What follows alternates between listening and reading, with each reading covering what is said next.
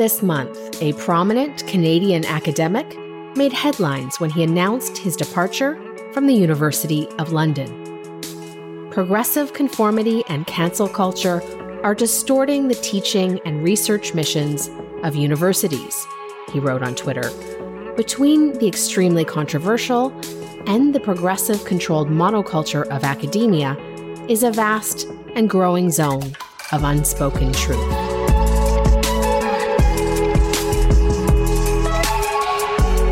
Eric Kaufmann is an author and a professor of politics at the University of Buckingham, where he is set to establish the Center for Heterodox Social Science. In January, he'll launch a new, low-cost online public course titled Woke: The Origins, Dynamics, and Implications of an Elite Ideology. Eric Kaufmann is my guest today on Lean Out.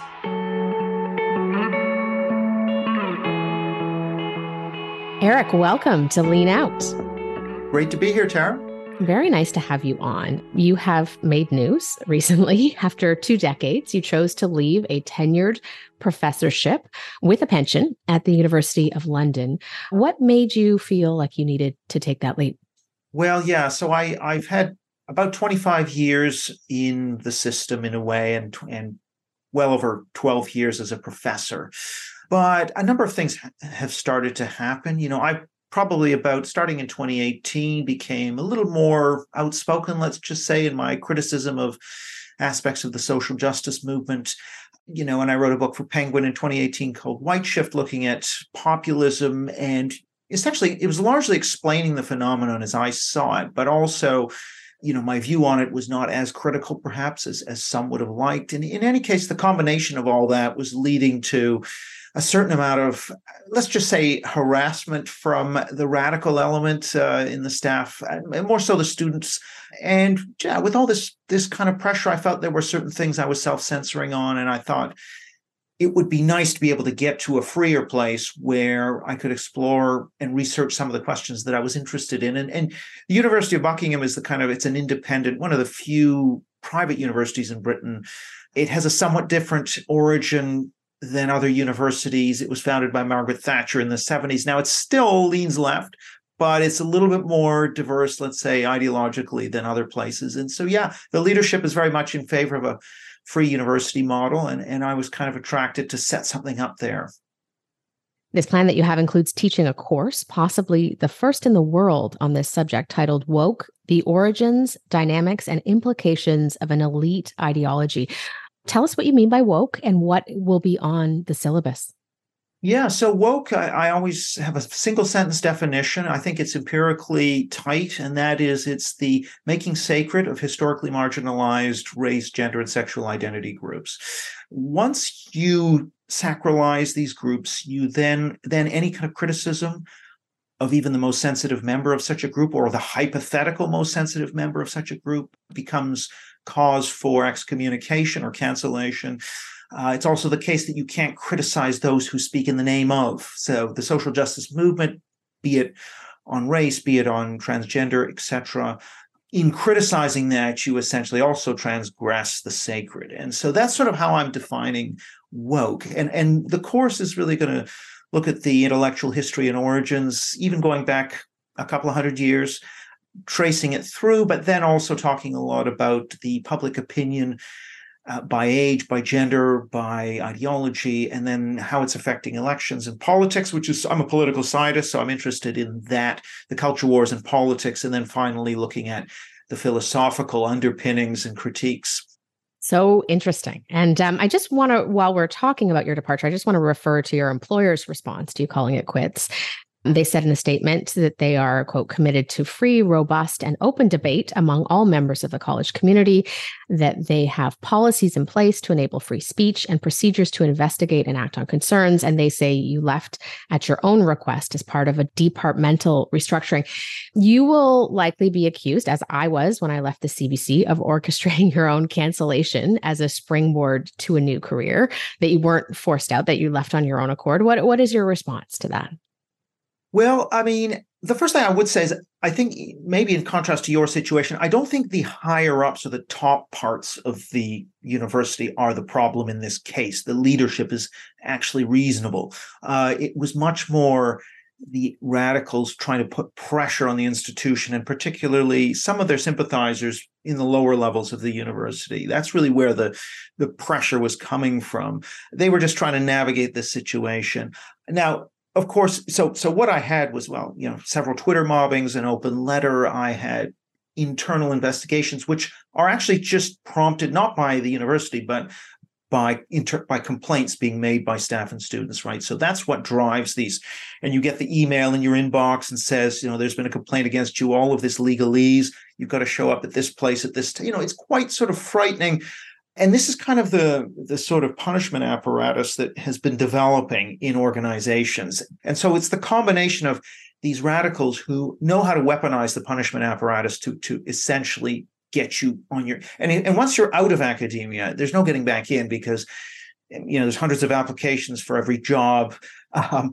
Gossip travels very fast. It's a collegial profession, so it's more or less a death sentence, and they know that. And so I guess the anxiety that creates is pretty powerful. So I think the idea that I'm kind of making this up is not true. What I would say, however, is yes, it is true that the university went through financial difficulties. There was a redundancy process, so that was definitely a contributing factor. That's true, but there's no question that this sort of pressure. I was looking really to leave and looking for an exit, and so that was just a contributing factor.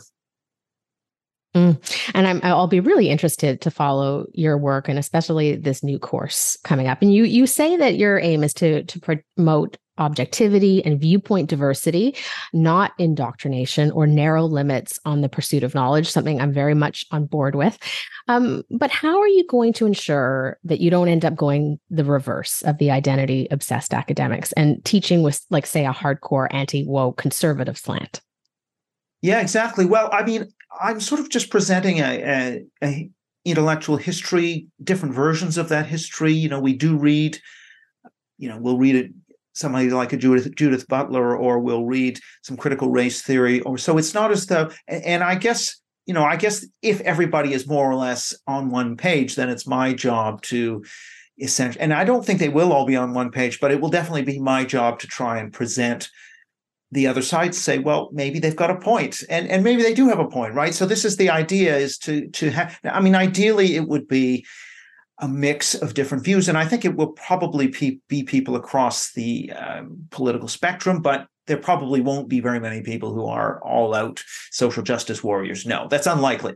But we do want to have discussions about things like speech boundaries, about equal out. Is there any sort of merit to any kind of equal outcomes type egalitarian politics? I mean, these are the kinds of debates that I do want to have, and I do hope we'll be able to have. So yeah, I guess I just want to approach it really in that more empirical way. So comparing competing theories. I mean, is this about status, luxury beliefs? Is it about Marxism and when class went away and identity replaced it? Is it about shifts in civil rights law? There are a bunch of different theories now emerging. I mean, none of this is being taught yet really in academia, but it's an interesting debate to have, and it deserves to be in academia.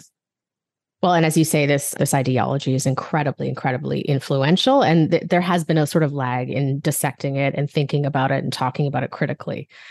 One of the recent books that came out that I know you read was Yascha Mounk's book, The Identity Trap. He was recently on. And the question I just asked, I have been thinking about a lot, this idea of reactionaries, and how do we who push back on identity politics avoid becoming reactionaries. So I look at someone like conservative activist Chris Rufo and his groomer campaign, and I get concerned. I feel like that campaign really fed into blatantly homophobic stereotypes. I know you recently reviewed his book along with Richard Hananias, another thinker I have concerns about, given the racist and misogynistic trolling he engaged in his early 20s. How do we criticize identity politics without going reactionary, without feeding into an ugly backlash against minority groups? Yeah, I mean, it's tricky because I do think there are a lot of problems with woke ideology. Occasionally you'll run into somebody who is willing to play the, let us call it, conventional scientific, variable-centered game and to have a discussion, right? So let's talk about speech boundaries. What is the argument around harmful speech? Yeah, I think you can occasionally find some good faith actors who are willing to sort of have a conventional debate, evidence-led, falsifiable, all of these Popperian things. I think to the extent we can find those people, maybe we can draw them out and be able to have these productive conversations. So the problem, of course, is that if you're dealing with somebody for who really this is religious and you are either sacred or you're profane, and then it's just, unfortunately, I'm not sure that it is possible. But then, of course, you're right that there are those on the right. I mean, one of the problems is this ballooning of the meaning of woke to include things around green politics, vaccines, anything that people don't like becomes woke. And I think that's also a sort of stretching and kind of inflating and devaluing of the term. I think it's got to be remaining relatively focused in order to be useful. And of course, some of the activists, and I do think Chris Rufo makes a lot of good points, but I do think the groomer campaign, for example, is something that I would not support.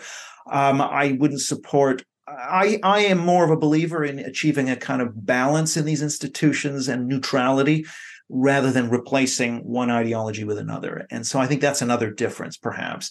And Hanania, I mean, I think he does say some crazy things. I think that's definitely the case, and things I strongly disagree with. His book, however, I think makes a lot of interesting points around the gradual evolution of the civil rights and equality law, sort of incrementally moving towards a radical position. So the book itself is actually quite a sort of legalistic, sane analysis, and I think we can engage with that. I mean, I think it's too legalistic for me. I think it sort of brings culture in through the back door in many cases, but still, I think it's a worthwhile book to read. And I guess sort of moving on from the more controversial conservative figures, I want to talk more about mainstream conservative thought and about viewpoint diversity, which is one of the themes of this podcast, and where things are at with that in Canada. So in 2021, you put out a study which showed that 73% of Canadian social science and humanities academics from the 40 top ranked universities identify as left-wing, with just 4% identifying as right-wing, and that 60% of Canadian conservative academics say there is a hostile climate for their beliefs in their department. This compares to 9% of left-wing faculty. You also reported some academics are self-censoring in their teaching and research. What are the social consequences of these numbers? What are we looking at here? Well, I think what's occurring in the culture industries, such as universities, is you're getting this viewpoint homogeneity. Another study came out by Zach Patterson and Chris Dummett, which from the Macdonald-Laurier Institute showed very similar numbers. So you're getting a sort of roughly 10-to-1 left to right balance now in academia. The other thing that both my study and their study showed was that younger academics are much less tolerant than older academics. So a young leftist versus an old leftist, we're not varying the politics. Even a young far leftist and an old far leftist, the young leftist is sort of twice as intolerant, twice as willing to endorse a cancellation campaign. So I think the direction of travel is actually towards a more illiberal kind of leftism going forward. And I don't think that, so even though we might have peaked in terms of cancel culture in 2021, I still think the future looks a little bit bleak, really, to be honest. And yeah, I think that's going to shut down a lot of perspectives. I mean, there's been a lot of work on conformities. Cass Sunstein's done work on that, shows that the more uniform the politics is in an organization, the more it incentivizes fundamentalism. People push each other towards more extreme positions. They lose track of where the center line is. I think that's one thing that's occurred in academia in North America because of the skew, which has gotten worse over time. Studies in the US and Britain both show it's shifted from something like 3-to-1, like in the social sciences in the US, 3-to-1 left to right in the mid-60s to something like 12-to-1. So it's been a big change over. It's always leaned left, but it leans a lot more left now. The other thing is, if you are in the minority, even if left and right discriminate against each other equally, if you're in a room of 10 people, 9 are against you and they're discriminating against you, and 1 is for you and discriminating in favor of you, the net effect of that is you are going to receive a lot more discrimination in terms of jobs. So in the study I did, about 45% of Canadian academics wouldn't hire a known Trump supporter, 40% of American academics wouldn't hire a known Trump supporter. In Britain, it's a third wouldn't hire a known Brexit supporter. So what this is going to mean is essentially if you are a gender critical feminist, if you're conservative, you're just going to keep your views to yourself. You're going to censor in research, censor in teaching. Again, studies have shown that people cannot identify conservative academics through the work they write, whereas they can identify progressive academics through the work they write. Because conservative academics do stuff that is not going to be seen as political. They do sort of neutral. So they basically, in some ways, hide their views. In some ways, they veer towards more technical subjects to avoid the opprobrium that would come with being identified or outed as a conservative. And because you have to get hired, promoted, research grants, papers accepted, it's a collegial profession. And so you kind of can't afford to really ruffle feathers. It is interesting. I mean, I certainly saw this in the media. I tried at one point to think if I've been in the media 20, 22 years, something like that now. I tried to think, have I ever worked with an open conservative? Right. and the answer was no, not a single one that I could think of. And as you say, we need that sort of pitting of bias against bias. But also, I think in the Canadian landscape, there is a real misunderstanding of what conservative positions actually are, the sort of diversity of thought within the conservative side. What do you see when you look at the Canadian media? Well, I think you're absolutely correct that the Canadian media, I mean, it in some ways resembles much of the US mainstream media in the sense that you would tend to have a certain pathway through elite universities, the kind of people that are drawn to the student newspaper, the kinds of people who go to journalism school will be on the cultural left. They will be kind of the Brahmin left, as Thomas Piketty would call it. And that's who's populating the newsrooms. And there's a groupthink there. And I don't quite know, I think the one thing that's occurring, of course, is you're getting independent media popping up. And I'm not quite sure in Canada how strong outlets like True North are in terms of readership and how much they are able to sort of change. Here in Britain, the news side has always been pretty balanced in terms of left and right, unlike in Canada. But the electronic media has also leaned very left. There's now a new channel called GB News, which is sort of pushing the other direction. So you are getting, I think in media, the barriers to entry are not as high as in academia. It's harder to set up new university systems, but to set up a new outlet is possible.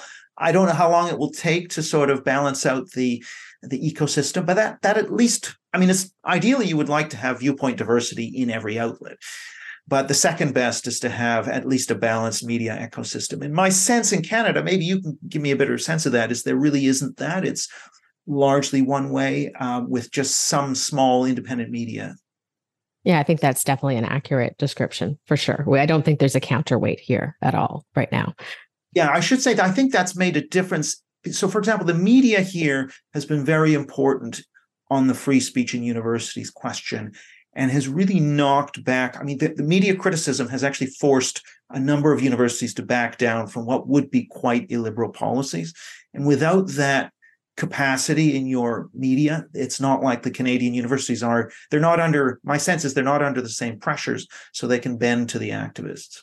Well, and I'm glad you raised that because I wanted to ask you, your research has directly informed government policy in the UK around free speech on campuses. The Higher Education Freedom of Speech Bill, which became law this summer, I understand, tells universities they need to protect and promote academic freedom, and universities are monitored.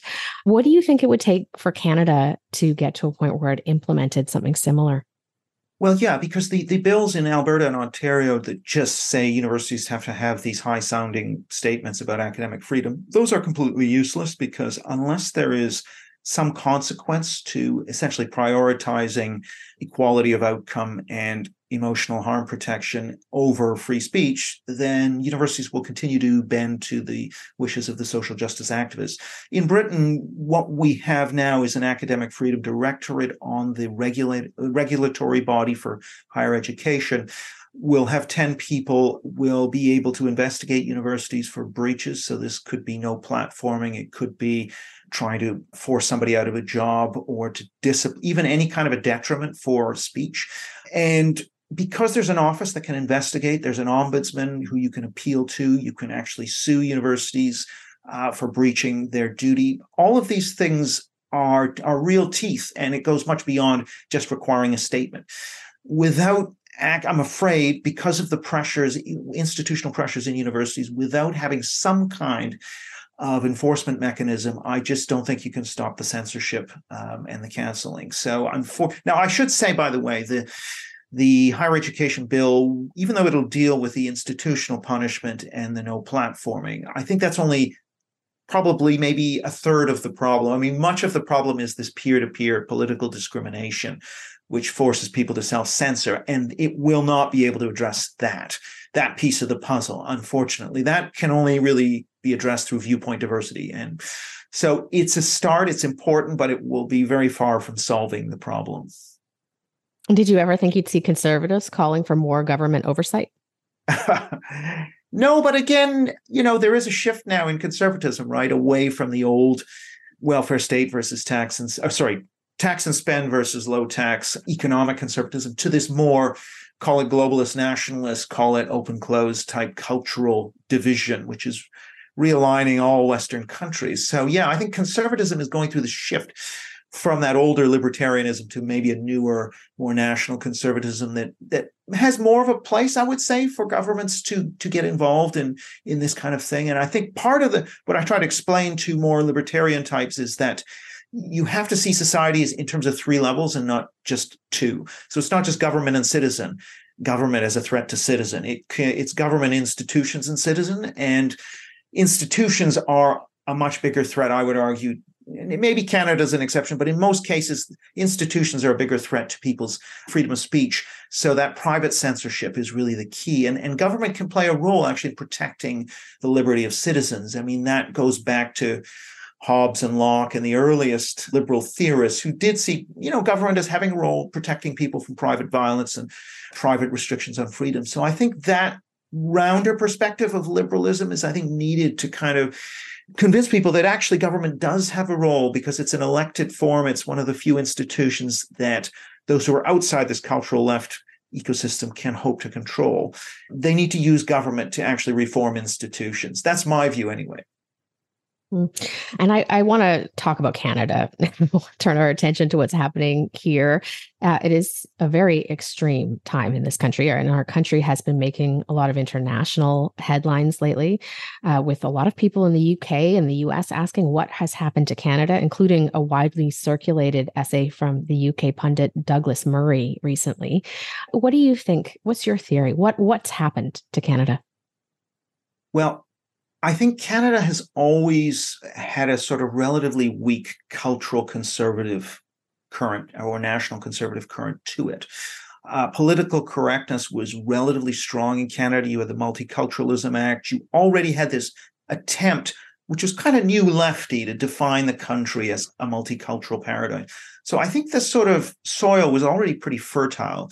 And then, as we already mentioned, the media is heavily skewed towards the cultural left. And so when this movement comes in, there's really very little to resist it. Even in the conservative provinces in Alberta, in Ontario, the conservative premiers, all they want to talk about is the price of gas and low tax and oil or whatever. There's simply an unwillingness to challenge political correctness in the culture. To talk about an issue like immigration is also taboo in Canada. In a way, it is much less taboo, or it is less taboo in Europe. I think those are kind of indications that the culture was already primed in such a way that it would be a pretty easy pushover, I guess, for this ideology, which has just sort of spread like wildfire, I guess, through the institutions. But I just think that a lot of doors were already open. And you can see, even going back to the 90s, episodes. I remember the University of British Columbia political science department in the 90s had one of these big ructions over racism and sexism, and no one could find anyone who had said or done anything, but it was just seen as endemic somehow, and it turned into a fiasco. But just kind of an indicator that the soil was already there, because Canada had kind of been reinvented as a leftist country in the 60s out of whole cloth in a way, and that hasn't and that's become institutionalized. So conservatism also very individualistic and economic, and it's not really geared to resist this. Starting, I can see some green shoots perhaps in Saskatchewan and New Brunswick, but it's really beginning. Whereas in Britain and the US, there's a much stronger, in Britain, the media is a much stronger bulwark. And in the US, of course, you have a separate conservative ecosystem, which can be a bulwark. It is interesting that we are starting to see a shift in younger Canadians towards the Conservative Party in recent polling. Are there, to your knowledge, major differences between what young Canadians think about identity politics versus older Canadians? Yeah, I mean, I should say that I'm just seen a survey that I'm doing with the Macdonald Laurier Institute, and probably that report will come out in the next couple of months. And, one of the things that you notice is, compared to the US and Britain, younger Canadians seem to be less left-wing and less woke, and older Canadians are more left-wing and more woke. There's much less of an age gap.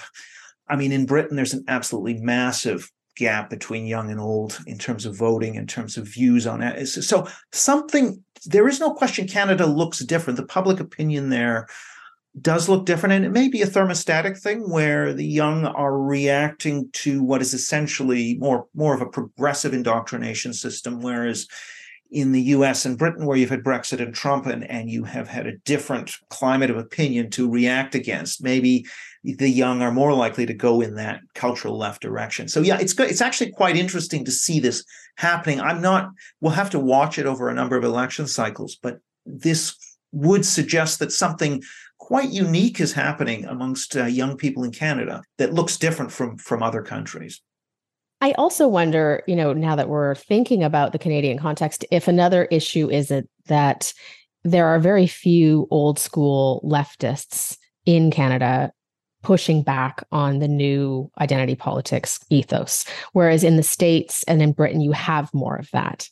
But, I come from the activist radical left. I was an environmental activist in high school, and almost nobody in those communities is pushing back on the current quote unquote woke ethos. But you do see that in other countries, don't you? You do. I still think it's very small. And I think, certainly in Britain and the US, if you ask a person where they stand on a left to right scale from very left to very conservative, the best predictor of support for J.K. Rowling being dropped by her publishers, James Damore being fired, all of these sorts of questions, the best predictor is still where you stand on that left to right axis. So most on the left, I shouldn't say most on the left. There's a big difference between if you say you're very left or slightly left. The slightly left are actually much more tolerant. The other thing, of course, is the older left is much more tolerant than the younger left. And there's all papers that have been written on this. And there's a very real shift that's been noticed amongst younger people. I wouldn't say, in Britain, you've got the gender critical feminists left who have been very outspoken, who have had a major impact. They are there in smaller numbers in Canada, but I would still say that the majority of the left are not really resisting this anywhere, I would say. Politically, if you look at Britain now, you look at the Labour Party, there's a very tight circle around the leader that are resisting this. But, they're not necessarily coming out strongly against it, but they're trying to keep the activists at bay. But certainly if you look at the intellectual left, I don't see a lot of that resistance coming from the intellectual left. It's almost all coming from people who are in some way estranged from the left, I would say. More the politically homeless class. Yes. Yeah. They may have been former leftists. They're not conservatives, but people like Yasha or, people who are more liberal. Mm. And we should talk before we go about immigration, which, as you said just a moment ago, is a very taboo subject here in Canada, despite us having set very high immigration targets. This is an area of interest in your research. I don't like doing identity throat clearing, but because it is relevant to this conversation, I'd like you to just start by telling us a little bit about your own background. You mean ethnically? Yeah. Well, yeah. So I've got a kind of mixed background. I'm sort of half Central European Jewish, quarter Latin American, quarter Chinese. So that's sort of, grew up in part of my life in the Far East. So yeah, certainly I've got a mixed background, grew up in Vancouver, have seen significant immigration changing the city of Vancouver over my lifetime. I mean, I do think that this is the main driver of the rise of the populist right, which if anyone thinks it's over, they're really kidding themselves. I think that this whole question of the legitimacy of wanting slower ethnocultural change is really, I think, one of these key questions. And philosophically, there's nothing philosophically that would say that this is the same thing as being racist. You know, that you have lots of psychological studies that show the difference between attachment to in-group and hatred of out-group. And they're not correlated unless you have a war situation where there's a zero-sum conflict. And a lot of this is really about attachment to a way of life, attachment to the way you knew life was growing up. And that's somehow conflated with this idea of wanting a kind of ethno-state and a pure race. And it's a completely dishonest framing. Instead of talking about open-closed, we should be talking about faster and slower, coming to an accommodation. That is very difficult to do when there is this tripwire. As soon as you mention any kind of issue around immigration and ethnic change, you're immediately branded a bigot. Now, because of that taboo, that then opens up space for populism, because if that taboo wasn't there, then, you know, the Swedish Moderate Party could have begun talking about immigration levels instead of, you know, they were branded in 2014 by the press as racists. And then the next year, the Sweden Democrats were in on sort of 13% and went up to 25%. And eventually, all the parties then started to talk about immigration levels. And the same sort of thing occurs in many other countries. Now, in Canada, that taboo is still there. No party except for the PPC is willing to touch the question of numbers. But I mean, if you aren't able to have a conversation about numbers, you just get one of two reactions. One is you get a frustration building, or two, you just get people who will exit, what Robert Putnam called hunkering down. They'll just move to different social networks, different geographic areas, and you'll get a breakdown of sort of communal ties and social capital. That debate, I think, does need to happen, but I don't think it's happening in Canada yet, because the taboos are just very strong and they haven't broken. Those taboos were there in Sweden and Germany until 2015. The migrant crisis is what managed to sort of break down those taboos and change the conversation to something I think is a lot more rational, which is to say some want more, some want less. Let's have a conversation about the number we want. We are starting to see this become an issue in Canada. And so Abacus Data asked Canadians what they thought about Trudeau's ambitious plan to welcome approximately 500,000 immigrants to Canada next year. The results were that 61% of Canadians said the numbers were either way too high or too high, and 28% said they were about right, and only 4% said they were too low or way too low. And you're starting to see, because we are in this extreme housing crisis, you're starting to see the conversation about immigration being slowly folded into the housing crisis conversation. I guess I just wonder, I mean, first of all, what do you make of those numbers? And second of all, how do we ensure this conversation that we're aiming for, as you've just said, a rational, logical conversation about numbers, doesn't turn into xenophobia?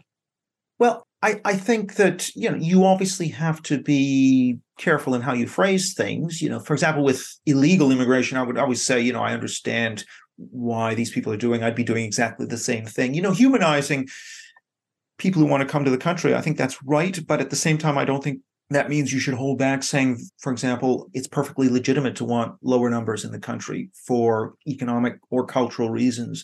And that is currently, from what I can tell in Canada, out of bounds. I mean, certainly for cultural reasons. Maybe if you said housing could be an acceptable rationale, perhaps, so people might be able to get away with saying that. I mean, it's sort of too bad in a way, because if the concern really is about social cohesion and cultural change, then we need to be hearing about those concerns as well, and not simply taking that as some kind of an aggression against minorities, especially since all of the immigration survey data I've seen from Canada consistently shows that minorities are as or more likely to want lower numbers than white Canadians. So it's not a kind of racially divisive issue in any way. So I think that's critical, really, to be able to have those conversations. I mean, it reminds me a bit when Ardern was elected in New Zealand on a platform of reducing New Zealand's immigration from 80 to 40,000. And that played it was quite surprising that a left-wing party was promoting a restrictionist policy, but it kind of seemed not to go, did not seem to lead to any kind of xenophobic outbreak. I mean, I think this is to some degree a catastrophizing narrative. And the reality is it's not even remotely going to happen. And I know you have faced criticism on this issue. In particular, a political scientist named Umit Uzkarimli, a leftist critic of wokeness, as it turns out, an author of the book Cancelled, once said that your work provides illiberal, anti-immigrant sentiments with a veneer of respectability. How did you think through that criticism? Well, I just think that's trying to stick a label on somebody to sort of toxify them rather than engaging in a point-by-point, evidence-led kind of argument. I always come back to the point that if you say you want slower, we can have a debate of people who want it slower or faster in terms of migration levels or cultural change. This is not the same thing as saying you want it pure and you want an ethnos. I mean, the way in which people kind of go for this totalizing narrative, they collapse the shades of gray into this black and white. You're either open or you're closed. And if you want it slower, you're closed, and you're therefore a xenophobe. And that is how sophisticated the thinking is on the far left on this thing. And they just want to name, I don't want to say all far leftists, but there is this tendency to just want to set up this binary totalizing view of the world and just sort of name call if you're on the wrong side of the binary. I don't think that is the kind of opinion structure that enables populism, because if the middle can't have this conversation, then it's a bit, I always use the analogy of the official department store in the Soviet Union could sell one color pair of pants. If you wanted anything else, you had to go to the black market. And similarly here, if the official parties are only offering you high migration, the only people who are going to be willing to sort of cater to that demand are going to be the black marketeers. In other words, the populists who are going to offer what people want. And so all you're doing is fueling populism by shutting down these conversations. And I want to return now to where we started talking about this quote unquote woke phenomenon. And Yascha Mounk tweeted recently, "Have we passed peak woke?" He says, no, you agree not.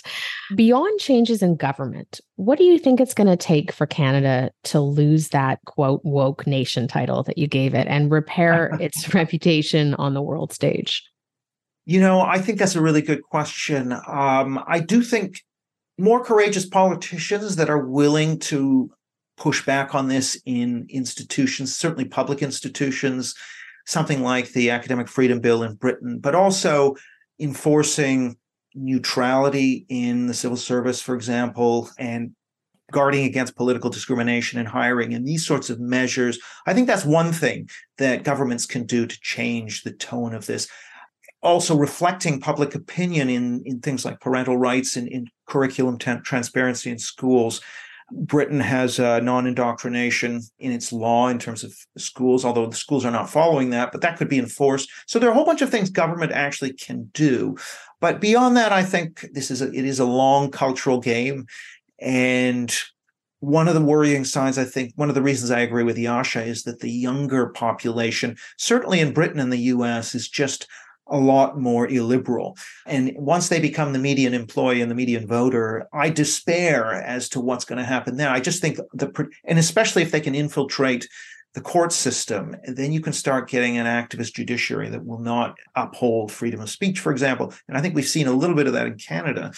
Then I think we're moving towards an Orwellian system. So we have to kind of hope that we can persuade particularly younger generations coming up that'll be tomorrow's voters to try and sort of retain the objective truth, free speech-based system that we've inherited. But if we're not able to do that, I think we are probably going to lose that and move towards a system that is more about equal outcomes for identity groups and pretty draconian speech restrictions in order to protect so-called emotional safety.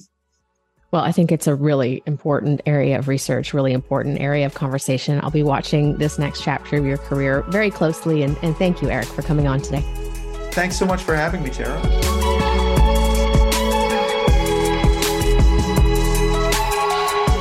Lean Out is hosted by myself, Tara Henley.